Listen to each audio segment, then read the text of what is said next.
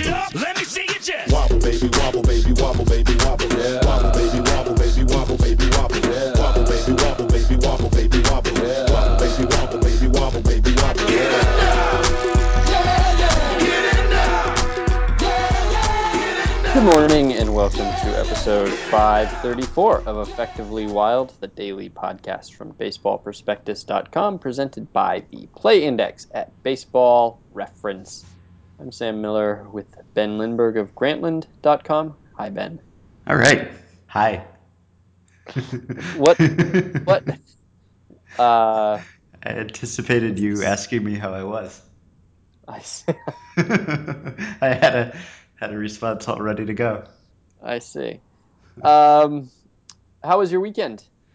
Okay, I'm excited to talk about baseball again because I spent most of the weekend playing and writing about Destiny. What's that mean? It's my budding side career as a video game writer. Oh, Destiny is a game. Yes. Hmm. Great. How is it?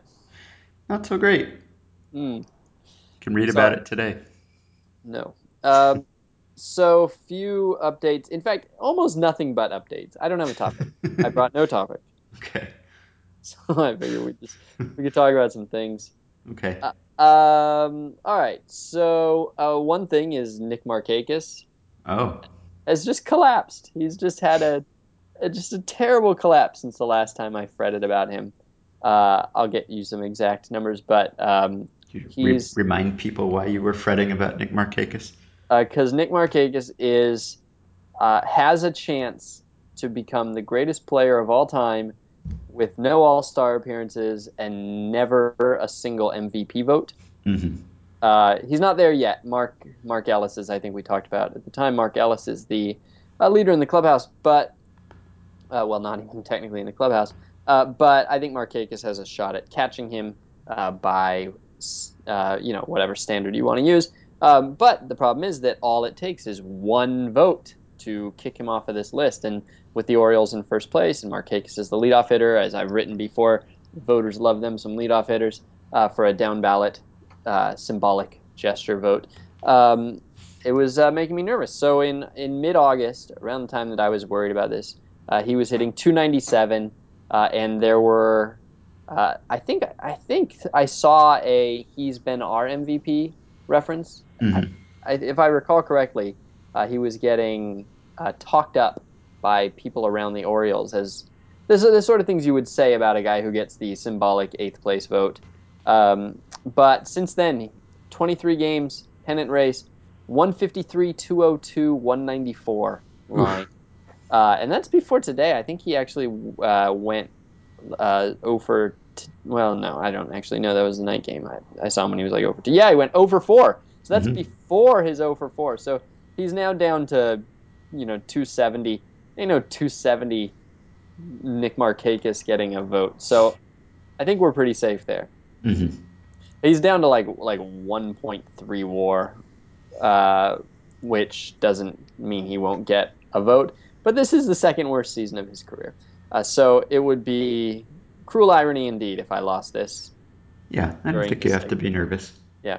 All right. Speaking of players, baseball players, I noticed something in your piece the other day, Ben, about the Pirates. Uh-oh. You mentioned, well, 1,700 words or so were about Russell Martin being in great shape. Uh-huh. In fact, there were multiple people around him saying that he was in the best shape of his life. Yes.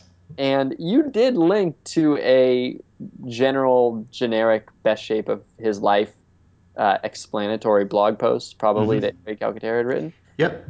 I don't think though that you probably didn't remember this when you were writing it. Maybe you've never heard of this, but uh, I once wrote in 2011, February 2011. Oh, it's coming back to me now. Yeah. Yeah, Russell Martin is the all-time best shape of my lifer. Oh, man, what a missed opportunity. I want to go take that article down and rewrite it and resubmit it and have it reposted. So in 2011, spring of 2011, he came into camp having done MMA training regimen during the off season. His body fat was down to 7%. He said that he was in, quote, the best shape of his career. And somebody else said he came to the gym pudgy. Now he looks like an athlete. That he was in the best shape of his life, right? That was the fourth consecutive year at the time that he had been in spring training saying he was in the best shape of his life. 2008 came to spring training with reduced body fat. 2009, quote, never felt better and took up yoga. 2010, new, quote, extreme, that's extreme without the E at the front of the word, training program in the off season, which meant working out in 100-degree Arizona heat and swinging sledgehammers at tractor tires. Quote, I needed to get into better shape. So that was 4 years in a row. There was a 2012 reference as well. So there was actually, he had a 5 year run. And then I think he took 2013 off. And actually his career was revived that year.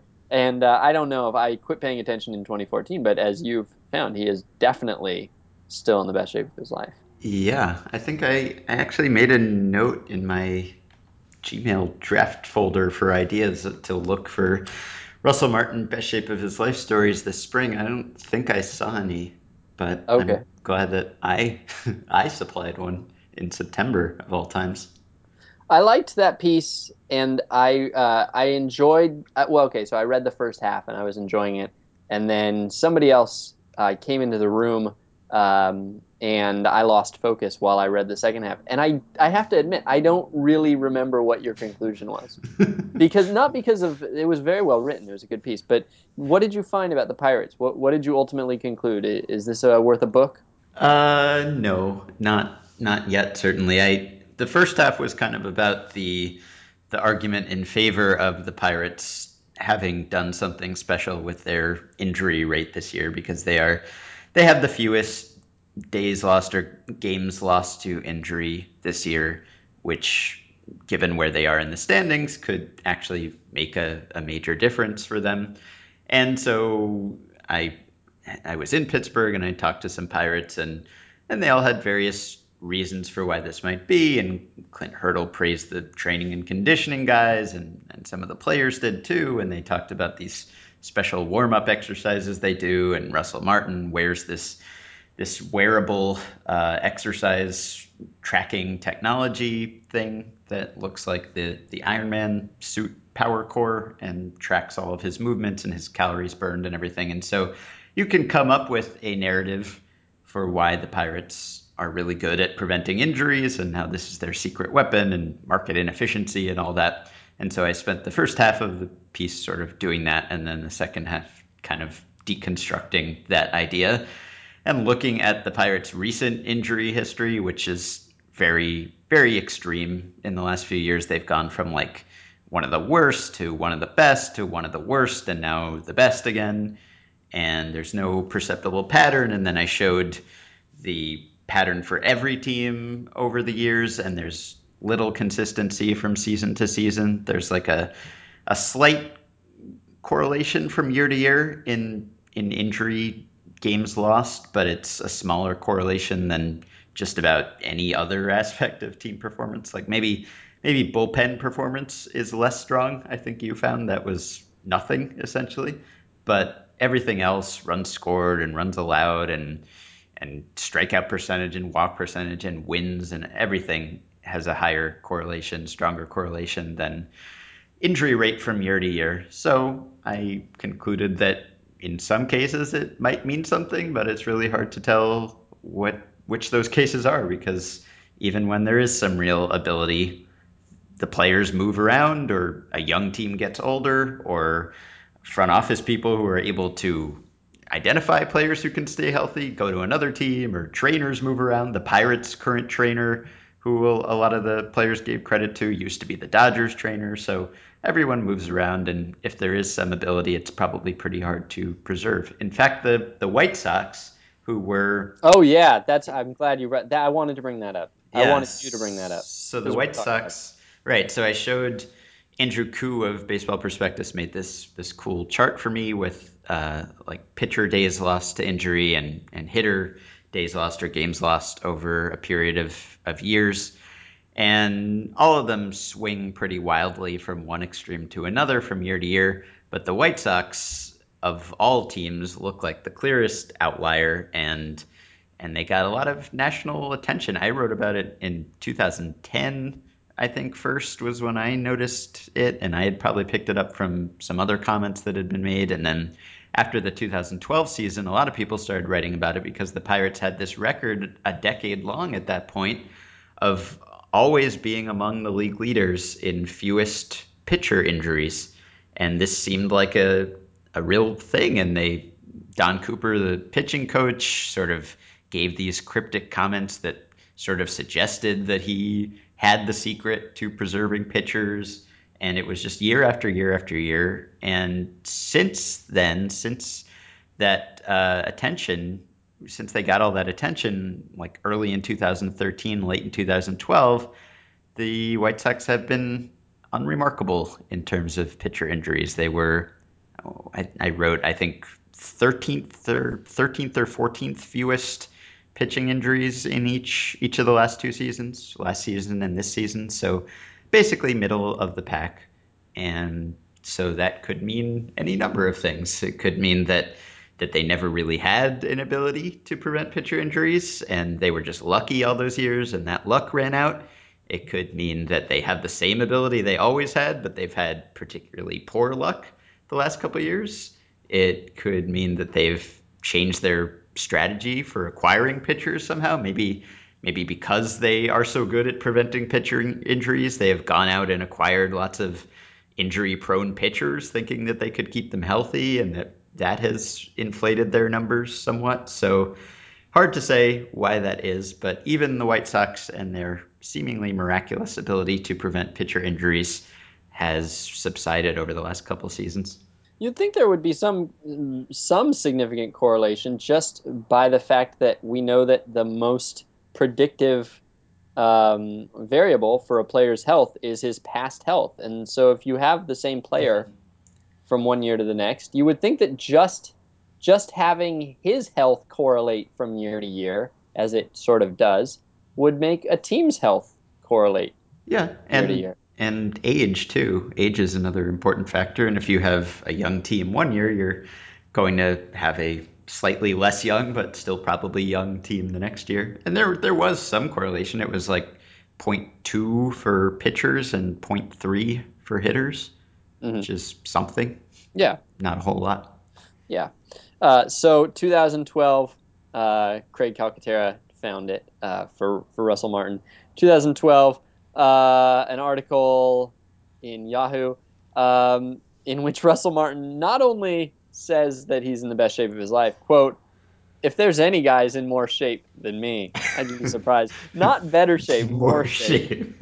I like that. Me too. I am in the most shape of my life. But the best part about this is, quote, before 2011 spring training, Martin had little chance to build power in his legs, so a full winter of workouts, quote, will be a huge difference. Martin also says he's begun taking swings, something he didn't do until a few days before spring training began last year. Last year was the year he said, it was like the year before was when he said he was in the best shape of his life. Just the year before, and then the next year he's bad mouthing that guy. I guess that's why he's so successful. That's why he's at the top of his game now at an age when lots of catchers and lots of players decline. Maybe it's just because he just thinks that he's in awful shape all the time and he always wants to get better or more I shape. He's not More in shape. enough shape ever. Every few weeks he adds a shape. All right. Enough about Russell Martin. Let's see. We got an email about uh, when pitches are when baseballs are thrown out of play. Oh yeah, right. Remember we had that conversation? Mm-hmm. So we had talked about whether it's not going to sound very exciting in retrospect. So maybe I shouldn't go forward with the update. But we had discussed when a baseball gets thrown out of play if it hits the because okay, so if a pitch hits the ground, it's automatic now. It's out of play. And as somebody noted, and you and I probably both knew this, but we forgot to mention it. That's a fairly recent development. It used to be maybe 10 years ago or so. You would the umpire would have to sort of ask for the ball, or they would inspect it. The umpire would inspect the ball to see if it could go back into play. Do you remember that? Do you remember seeing umpires inspecting baseballs? Mm-hmm. Huge part of my childhood was watching umpires look at a baseball. But then, I don't know, 10 years or so ago, they decided, what the heck, just take the ball out. If it hits the dirt, take the ball out. And so then somebody wondered, well, why don't they take the ball out when it's a grounder? Those hit the dirt too, oftentimes. And we said, well, we don't know. Maybe they do. Who knows? But it is odd that they wouldn't. So Andrew writes, as a guy who goes to 75 or so Major League Baseball games a year and about 50 college games, I am irrationally interested in when baseballs get thrown out and always pay attention to it. I must admit, I get a little excited. I got a little excited when you discussed the topic on the podcast. What usually happens on an infield grounder at the major league level, based on my bizarrely astute observations of this, are A, most infield grounders are thrown out, but you have to be at the game to see what happens because TV almost never shows a wide infield shot of the ball being thrown around the infield. The first baseman catches the ball from the infielder and, assuming no one is on base, he throws it around. While it's being thrown around, the umpire will toss a new baseball to the pitcher without fail. Every time the third baseman, by the time the ball that was thrown around the horn gets to him, will start to toss the ball to the pitcher, and upon seeing he has a new ball, the third baseman will loft it into the stands. It's a ballpark that has little foul territory. If it's a ballpark with too much foul territory where he doesn't want to throw it because it's too far, they either A, toss it into the dugout, if the third base dugout is the home team dugout, or will toss it to the third base coach, who will then toss it into the stands. B, scenario B, if there are runners on base and the ball isn't thrown around the horn, typically, once the out is recorded and the play is dead, the home plate ump calls time and tosses a new ball to the pitcher, and the first baseman will do the same thing I said above for the third baseman, except, of course, on the other side. So either way, the ball is removed from play. Mm-hmm. Mm-hmm. Let me real quickly skim this to see if there's anything else. I'll just keep reading. I don't know. I don't really know where the rest of this goes. In a way, this is one of the few things that baseball does to speed up the pace of game, even just a little bit, because it allows teams to multitask with the baseball. Because a new ball is tossed to the pitcher while it's being thrown around, he's able to step off the mound and rub it up to his liking, while the previous ball is still being thrown around the infield. As soon as the ball is thrown around and gets to the third baseman, the pitcher has already been given a new baseball, rubbed it up, and he's ready to go. Personally, my favorite ball check is when there is a ball into the gap or the corner, and you have the bang bang play at second or third, and the batter runner slides in safely at second or third, and the base ump calls time and takes the ball from the infielder and checks it. He, of course, always throws it out. He never, ever, ever gives it back to the pitcher. At that point, why even check it? Just take it and throw it out. I don't know why, but I get a kick out of that every time. This is Andrew then signs off. Thanks, Andrew, which is what I want to say. Thanks, Andrew. You have taken the words right out of my mouth. Thanks, Andrew. Yes, good update. Great stuff. Last update I had, and then I'll go to my topic, which is going to be 16 seconds. This is a fun fact. I just want to share a fun fact with you. Okay. Clayton Kershaw today pitched very well. I was just trying to construct the Clayton Kershaw fun fact as you were speaking. Go Yeah. ahead. Go ahead. Can I give you a little time to? I'd love to hear it. I don't think it's that good. Go ahead. So Clayton Kershaw today, 8 innings, 7 hits, 1 walk, 9 strikeouts, 2 runs allowed, and he has everybody knows he had that one bad start against Arizona in I think May or something like that, and then anyway he had the one bad start, and that's the only bad start he's had all year. So I noted at one point that his second worst start of the year is I think it's by game score, his second worst start of the year is like it's not that one, it's not that one, it's this one. 7 innings, 7 hits, 2 walks, 7 strikeouts, and 3 runs, Right. which is a pretty good outing. He was on the deal. Not after the Diamondbacks start, though. Oh, Oh, no. he was on the deal for all of April and. I know, but not after the Diamondbacks start. Like, Okay. it's not that he had the one bad start, and then I implied that preceded an injury, but it did not. Okay. All right. So anyway, so then I started thinking. I went one step further. So his game scores this year, he has the one a game score everybody should know is a way of looking at a pitcher's pitching line. You add points for some things, subtract points for some things, and 50 is basically average. and you want to be higher than 50. So 50 is an average start. 100 is like the greatest start of all time. And 16 is really awful. So 16 was his terrible start. So his second worst start of the year was a game score of 56.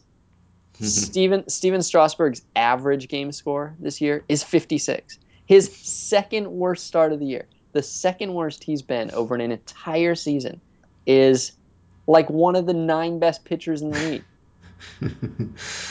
It's good. That's really good. Mm-hmm. So that's it. How's yours coming? Well, I'm just thinking that Clayton Kershaw's season makes me appreciate Pedro Martinez's 2000 Oh even God, more.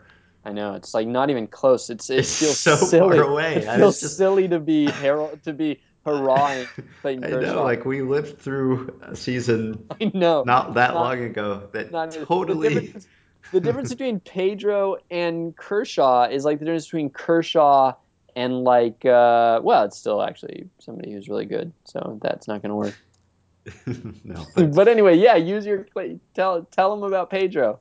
yeah. So right now, after Kershaw's, what was it, 8 inning 2 run start against the Giants tonight, Sunday night or Sunday day, I don't know what time of day it was.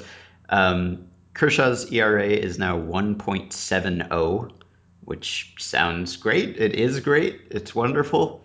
Pedro Martinez's ERA in the year 2000 was 1.74, so almost the same as Kershaw's is now. But of course, the environment that he was doing that in In was Fenway. nothing like what Kershaw is doing this in. The Yeah. league ERA now is 3.83. That's major. That's the AL actually. Let me see what the NL the NL league ERA this year is 3.67. So the so that's the NL average ERA. Wait. 3.67. Let me give you a fun fact. Okay. The league's ERA is 3.67. Okay, you got that? Everybody's Mm-hmm. holding that number 367.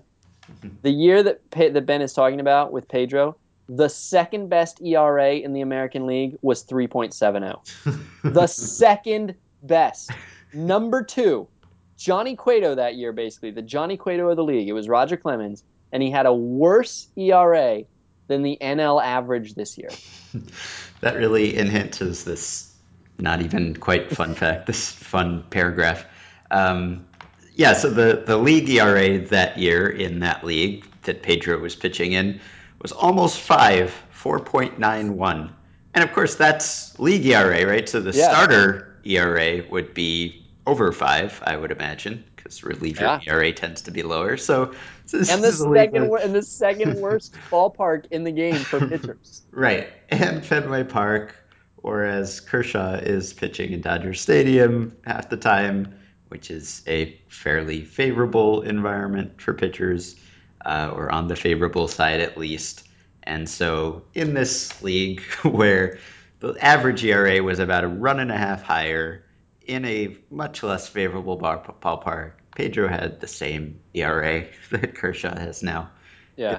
It really it puts Kershaw's season into perspective in a way that makes Kershaw's season. I don't know whether it makes it a lot less fun, or it makes You Pedro's stole more the fun in fun. Yeah. retrospect, or Yeah. what. You stole all of my fun for You your can own still fun. enjoy Kershaw's season. You should still enjoy it, but Pedro's season just puts them all to shame. All right.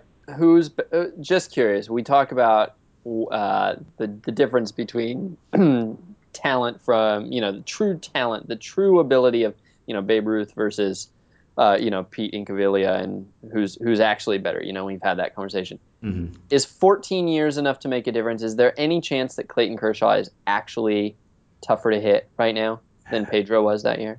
No, I don't think so. I can't buy that. All right. And the thing about Pedro too is that um, he was arguably, arguably much better the year before. Arguably, I mean, you don't have to agree with Yeah, this in argument, some ways. but Hmm. his FIP the year before was 1.39 in all the same all the same environmental stuff is going on. 99 is as bad as 2000. Fenway's still Fenway. He was still a starter. And he had a 1.39 FIP. So, just out of curiosity, qualified for, let's do, what should we do? Since 88, minimum, let's do minimum 50 innings. So we'll get all the relievers in there. Since 1988, lowest FIP. Pedro, a starter who threw 200 innings, is sixth all time. Well, not all time, but Yes. sixth since 1988. The others ahead of him: Dennis Eckersley, Greg Holland, Wade Davis, Eric Gagne, Craig Kimbrell. And to get to the next person who made even one start, not counting Pedro, even one start, you have to go all the way up to Kershaw this year at 42nd. And of course, Kershaw is pitching, as we talked about, all those things that we just talked about. So Yeah, and if you look at just the peripherals, like both Kershaw and Pedro led or are leading their respective leagues in strikeout rate in those seasons. But Kershaw's strikeout rate is a full strikeout per inning lower than Pedro's was in that season, despite the fact that the league strikeout rate is about 1.5 strikeouts per nine higher now than it was in Pedro's league. and you're talking about 2000. Yes. Yeah. And if you went to 99, Pedro Yeah, right. struck out 2.5 batters more per nine than Kershaw is this year, and allowed 9 home runs in the entire year. Man, Oh my gosh. wish I could go back and watch that season again. So good. So good, yeah. Yeah, I do too, actually. All right. So my topic uh, is really I'm not joking. I think we have about 3 minutes that we can talk about this. Today, Ned Yost. Yes. In a crucial spot in a crucial game, had 2 runners on and 1 out in the 6th inning. Were they up by 1, or I think they were up by 1. Let me check. They were up by 1 against Boston. 6th inning, 2 on, 1 out, and then shortly thereafter, bases loaded with 1 out. And he brought in Aaron Crow. And Aaron Crow is his 6th inning guy. Or I guess in the sense that you don't really have a 6th inning guy. Aaron Crow is maybe his He best has a pitcher. 6th inning guy, clearly.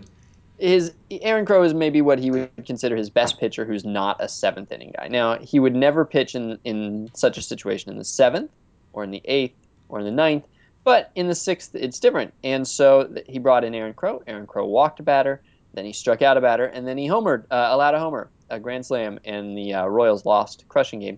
And after the game, Ned Yost was asked about this. Andy McCullough asked him. Well, I don't know if Andy McCullough asked him, but Andy McCullough reported what he said in response to questions about this. And he said, well, I mean, it's too bad it wasn't the 7th, because if it was the 7th, I could have brought in one of my better pitchers. But he said that he actually said that he brought in Crow because he was looking for the strikeout. Now, this of course, this begs us to do the Royals gaff-o-meter, because Aaron Crow is out of 312 pitchers this year who have thrown at least 50 innings. Aaron Crow has the 12th lowest strikeout rate. So he's the 4th percentile for strikeouts. And so, I mean, he's not who you go to get a strikeout. But they brought in Aaron Crow. So the sub question is, on the gaff meter, does this rate? But the real question is, it's postseason time. We're coming up on postseason. You are always, I don't know, amused / troubled or somewhere in between about how obsessed we get with managerial moves in October, because we have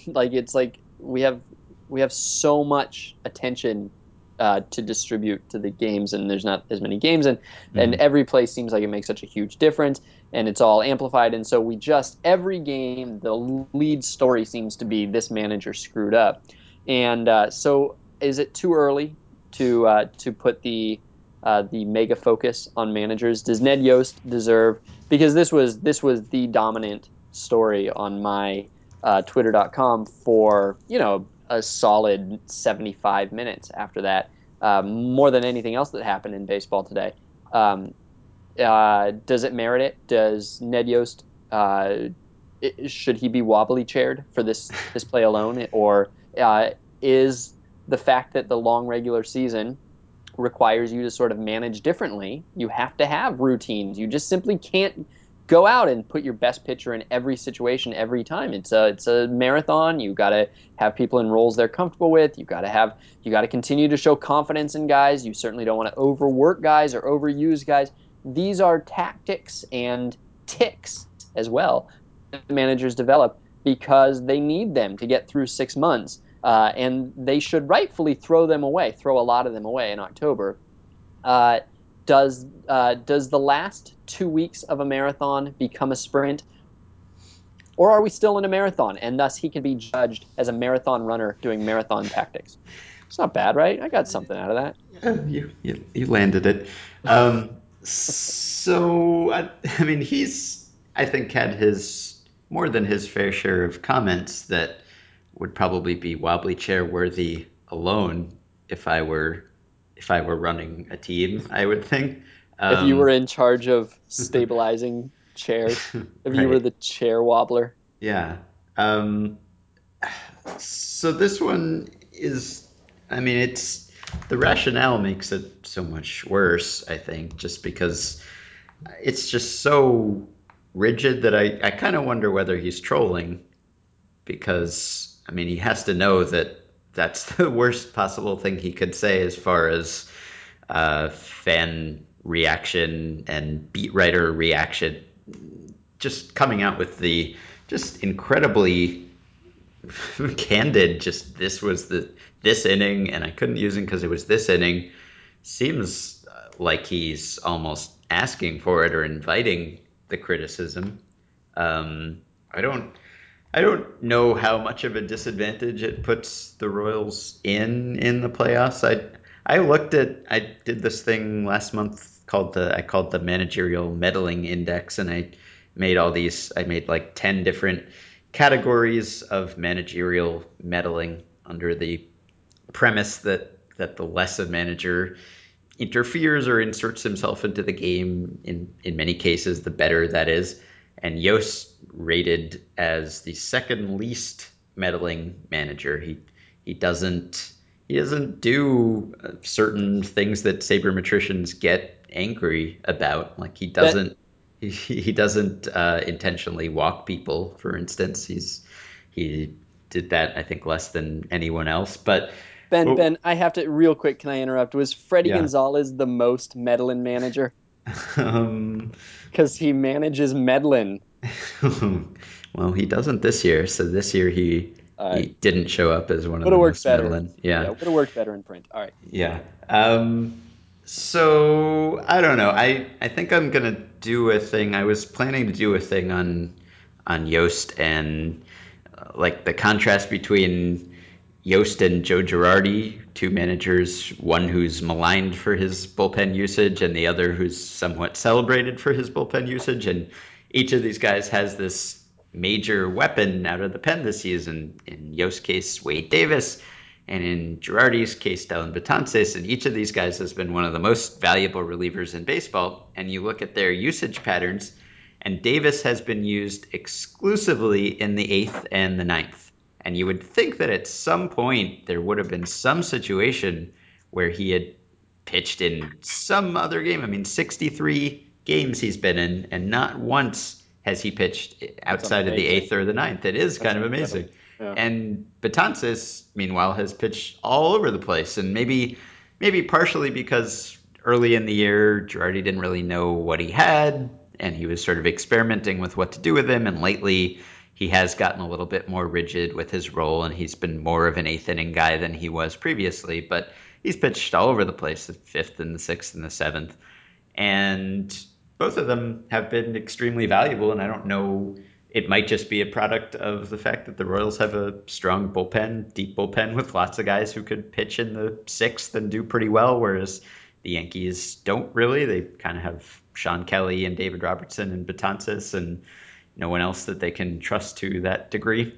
So I talked to Yost about Davis, and I asked him about that, and he said what you'd expect. We feel like we have a bunch of strong guys behind him, and we like established roles and all that sort of thing. So that's definitely what he thinks. I'm going to try to do some sort of manager reliever role rigidity ranking and find out who the most rigid manager is and see whether it is actually Yost. But I don't know. I don't know what kind of disadvantage it puts the Royals in tactically. It definitely puts them at a disadvantage on Twitter, but I don't know what that counts for. 4 R's in a row. And that Yeah. Well, I was going to ask you before we wrap up what you thought of Henry Mejia's short-lived save celebration. Did you see it? I did not. Oh, well, you're something of a connoisseur of save celebrations. So let me send you this one, which he was immediately chastised for and said that he wouldn't do it again. So this is probably a one-time sighting. You are watching it now. That goes on and on. Yeah, it's pretty good. So he struck out, who was it? Ian Desmond to end a game, and he sort of side stumbles off the mound in a celebratory way, and then he basically casts a line and yes, reels it in. right. Yeah. Well, I don't even know. I don't even know how to assess the acceptability of save celebrations. I mean, it seems to be that if you get away with it once, then you're good forever. And so you really have to just hope that the first one doesn't get noticed. Like if Mejia were, like if he were a Padre, he probably could have gotten away with this, But people pay attention to the guy in New York, and so once it's established, it seems to be okay. You can do whatever you want, but the first one always shocks people. It's always a shock to the to the standards, to the sensibilities, and so this looks horrible. It looks awful. It doesn't look worse than pulling an arrow out of your quiver and shooting it up at a blimp, an imaginary blimp, like Fernando Rodney does. I don't really like how he executed it. He cast and reeled with the same hand, and also reels but he's like got a over his glove head. on. He's got a glove on. What's he? You should take it off and reel. Is there any? He should take off the glove, throw it at the batter, and then he'd have two hands to do this. What is he doing? Let's see. I will put a link Are to we this in the sure he's Facebook group. reeling? Are we sure he's reeling in? Is this definitely a cast and reel? It's I'm got to be, right? pretty sure.